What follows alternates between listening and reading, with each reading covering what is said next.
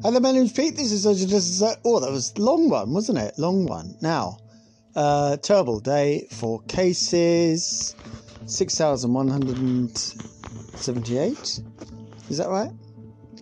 6,178 new cases today. Highest for 4 months. Third highest ever cases per day. And it's just going to go up and up and up and up. Is 10 p.m. going to make a difference? I don't think so at all. And already we've got John Edmonds coming out strong on today, criticising the government. Dom Raab couldn't really, defend himself or his government against that. The man Raab. But you know one thing, I don't say much good about the government, but at least he answered the questions, which is a damn sight better than that old Bonson Johnson and all of the rest of them. So he's still, Dom Raab. So do you know what I mean? Anyway, just an appalling set of affairs. So this is John Edmonds speaking earlier on the Today Show. I think that the measures in terms of closing bars an hour early and restaurants at 10, nobody goes to a restaurant after 10 anyway. I think that's fairly trivial in terms of it'll have a fairly small impact on the epidemic. Overall, I don't think that the measures have gone anywhere near far enough. In fact, I don't even think the measures in Scotland have gone far enough. So there he is there, very clear in his criticism. And, we're going to have to see where it goes, obviously, but it really does not look good that we're over 6,000 cases, and it may, go under 6,000 cases. But, of course, what we do know is that the cases are nothing like the actual level of infection. And for that, we really need to consult the Zoe app.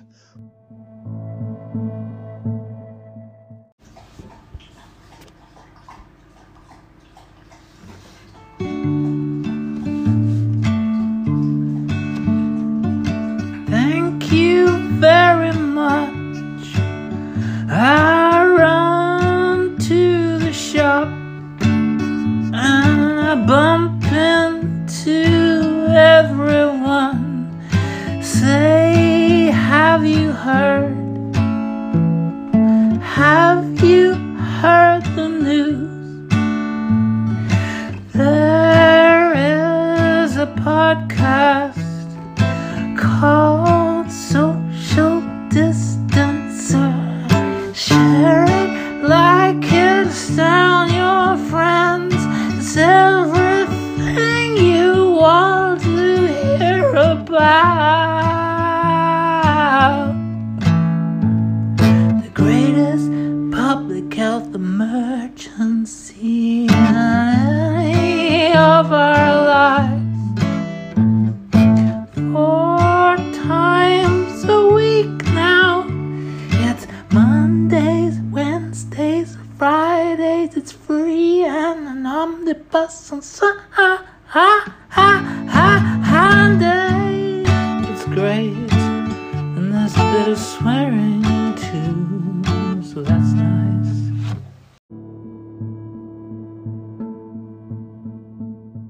And the Zoe app says that there are 132,595 cases of symptomatic people with COVID-19 in the UK. And we do know that is an estimate, but we also know that it's drawn from 4 million plus people. So it's the best estimate out there, far more than, the people getting tested or anything like that. So, what does that mean? Well, it means that we have to remember the basics. And you've got a lot of agency, no matter where you're at, in Britain or for that matter around the world. You have a lot of agency in terms of your own, way that you conduct yourself. I was on a bus this morning and I had to start tweeting the bus company and shaming them into action because the windows are closed on the bus. Unbelievable. I got a tweet back, but then the bus I took this evening all of the windows were closed, including one window I couldn't open. Luckily, it was a very short journey. But the window that I tried to open just snapped back, and this other guy tried to open it, and it snapped back again. Snap back. So, I did have a mask on, obviously, and it's a pretty good mask, the mask I've got. So hopefully I wasn't sat in a pool of COVID-19 in the air. And I came across this very peculiar person who I reported on Twitter. Not that, I don't know whether that means anything, but he essentially kind of trolls people that complains about bus companies. It was just, I'm reporting this thing to the bus company on Twitter, and some fucking idiot starts to pipe up, starts slagging me off. What a fucking prick. So I told him to fuck off, and then he came back at me. What an unbelievable arsehole. Anyway, maybe a robot, but also a weird robot. Now, big story, and I'm going to do the link because it's a long, it's a long piece, but it's really interesting, even for the healthy contingent of listeners in the United States. In the last week or so, definitely last week, maybe the last 2 weeks, there's started to become you know that thing I said the other day about if there's a vacuum, then any old shit will fill the vacuum. Well, there's started to become a bit of a debate, if you can call it a debate, in Britain over the last couple of days, a couple of weeks or so, about this idea of you should, just shield the people that need shielding, and the rest of the population can just get on with their lives, get back to normal, never mind a new normal, just get back to normal, and herd immunity will build up, and that's the way that you get out of COVID-19. Now, there are lots of reasons why you would disagree with that, and the vast majority of the scientific consensus around the world agree with that, as we all know. We know that the things that work is that you have to break the connections between yourself and other people, because this virus is alive in kind of like living human cells, so if you don't see anyone, if you wear a mask, if you socially distance from people, and if you are constantly anti-backing your hands or washing your hands and not touching your face, then you've got a pretty good chance of not getting the virus, okay? If you take your mask off, don't worry about washing your hands, don't do social distancing, and if you're inside with no ventilation, then the virus is going to love that. That's exactly what the virus is looking for, and the virus is going to spread. So we all know this, yeah? And it really is no, debate about this. What's interesting is that Byline Times, Peter Jukes, a fantastic investigative journalist, and a couple of other very good journalists over there, and I'll put the link on the description for this thing, for this episode. They have done a bit of a deep dive into this letter that was written I think it was last week, like over the weekend, maybe Friday, sometime last week, that basically proposed that thing of, get the vulnerable people inside and get the shielders inside, and and let the virus just kind of take its course. The idea being that it doesn't affect young people, and which is bullshit. Yeah. So I'm not arguing. Obviously, what I bloody think about it.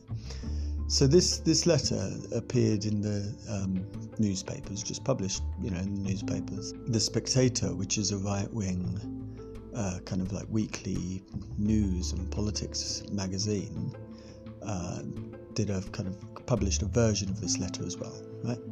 The Byline Times has exposed all of the signatories to the letter, or sorry, the main 4 signatories to the letter, the people that kind of like got the letter together, who all have, to kind of greater or lesser degrees, a public profile as kind of, experts in quotation marks around, COVID-19. So often they're invited onto news shows, and they write opinion pieces in newspapers and that kind of thing.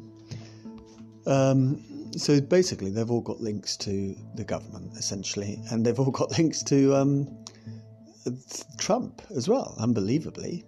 I won't go into it in detail because it's quite a long, complex story, but that's the bottom line. The bottom line is that these people, one of them, for instance, is working as a consultant for the government, not just tangential, friend of a friend type stuff, but, they are active conservatives. They are actively employed by the government. They're kind of, research units in their universities are funded by people like, high up in the US government or the British government. It's extraordinary. And now they're being promoted by this nudge unit in number 10. And so it makes me wonder, that clip that I played yesterday, it is, it kind of makes me think about that in a different way. Now, you may remember last night, Boris Johnson said, and to all those people that say let it rip throughout the thingy, I say no, that will not work. And I thought, oh, well, that's good. That's exactly what I want to hear. And you know exactly what I thought because you heard last night's show, the special emergency podcast or whatever we called it. But now it's insidious. It's insidious. I wonder whether they're thinking, yeah, we need to keep the economy going. We need to give them put them in a frame of mind whereby we are protecting people. But actually, what are we doing? Like John Edmonds, you've just heard him, like fucking 10 o'clock kicking out time. Is that really going to make much of a difference? I doubt it. We now know that, the cases have risen sharply tonight. We'll see where that goes in the next couple of days and weeks, obviously. But I think it's only going to go one way. I really can't see this as, kind of putting the brakes on it in any big way at all. Or in fact, in any way at all, So in one hand, he really is doing, Johnson, the sausage, really is doing as little as possible. But on the other hand, he's talking the talk, He's saying, oh, no. I'm not the herd immunity guy. No, that's not me. Whereas, as Sebald always tells us, the truth lies elsewhere. And as I've repeatedly said, with Johnson, more than any other of the fucking, shysters and liars that we've had over the years, the truth lies elsewhere with Johnson, yeah? So is it possible for him to say to the nation, those that say let it rip, well, these are the reasons why we can't let it rip. And even someone like me, as bloody cynical as I am, I think, oh my God, how brilliant is it that he said that?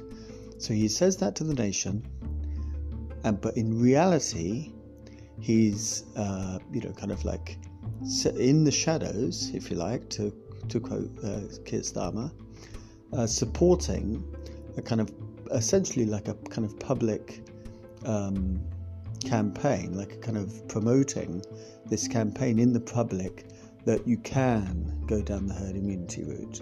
You can, just kind of, make sure that all the shielding people and the vulnerable people are safe, which of course we're fucking not. Like, they didn't say anything about shields yesterday. Do you know what I mean? The researcher was wrong and I was right. Yeah. But, just get it in there in a subtle way. And then, of course, and this is how the Byline Times piece begins, in many people's minds, they then start to think, oh no, but there is another way of looking at this, And are they softening us up for just, well, basically kind of doing nothing, you know? And they'll say, well, you know, it's always very important that we keep the pubs open. You know, of course we know. And the budget has been cancelled, and old Rishi Sunak is going to say something tomorrow about, you know, kind of help for people that are going to be in the shit more because of the, like, very kind of the tiny restrictions that they put in, you know. So yeah, is the kind of truth of that. There is no plan. I mean, we know that there is no plan at all, no published plan anyway. Is the plan in the number 10 drawers? We'll just, like, you know, let it rip. Can they do that? I mean, is it possible for Boris Johnson to say one thing to the British public and to do something else in private? Well, let's think. Oh my God, that's exactly what they're doing. Well, I don't know that, but, you know, read this piece if you're interested in this, because it's really illuminating. And it's a real, you know, it's, well, Boris Johnson is a liar. He's sacked. I mean, if you don't know about Boris Johnson, you know, he was sacked twice for lying. Extraordinary. Sacked for lying.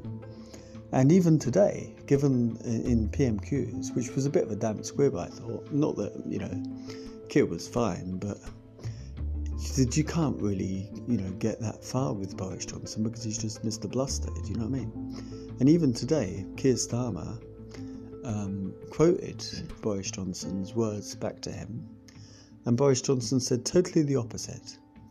And, you know, so he just kind of lies every single day of his life, you know? So he might be lying about this. Now, just quickly on herd immunity, you need at least 65%, at least. Well, I mean, nobody knows, obviously, with coronavirus. And the highest it's got to so far is some parts of South America, some cities, I think Mexico City maybe, are at 40%. 40% you don't get herd immunity. 65%, according to Dr. John Campbell, that's what he thinks herd immunity might start to kick in. In Britain it's 8. Obviously that's for the whole of Britain, and there's lots of rural parts of Britain.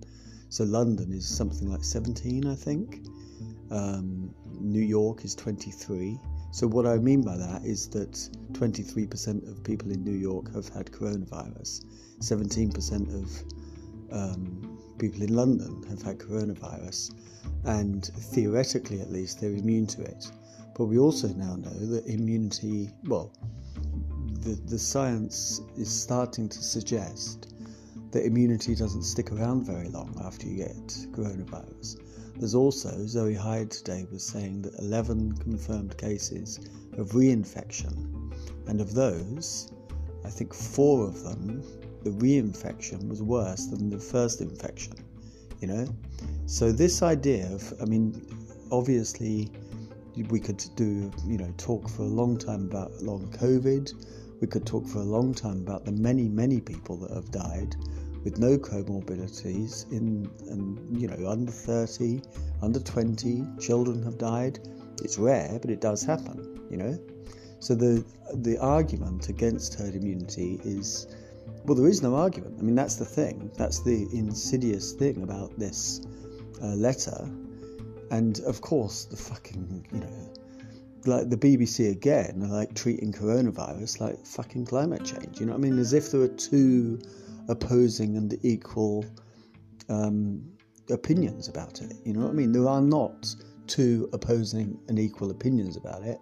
And it took them, you know, after decades of interviewing fucking Nigel Lawson about, you know, how climate change doesn't exist, the penny fucking dropped a couple of years ago with the BBC saying maybe it's not a good idea to get fucking climate deniers on the news, you know?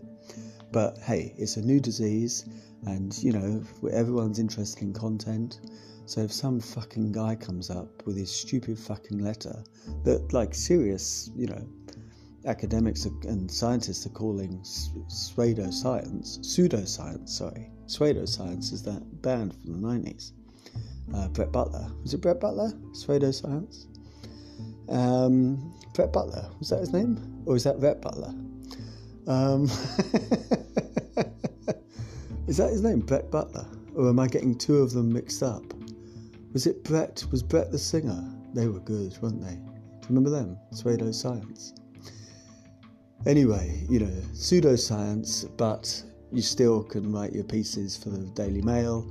Obviously, the Telegraph are going to fucking cover anything, So, something to think about. Anyway, I'm going to make this kind of shorty. So think of a lily. Think of the best lily you've ever seen. Now think of an orchid. Think of 4 different distinct types of orchid. Do it now.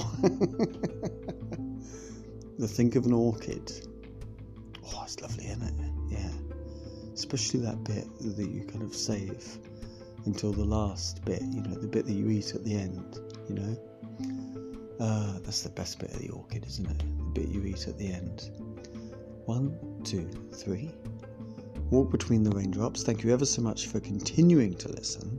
The next episode is Friday. So, take care of yourselves and do everything you can in order to dodge this fucking thing. And, see you later.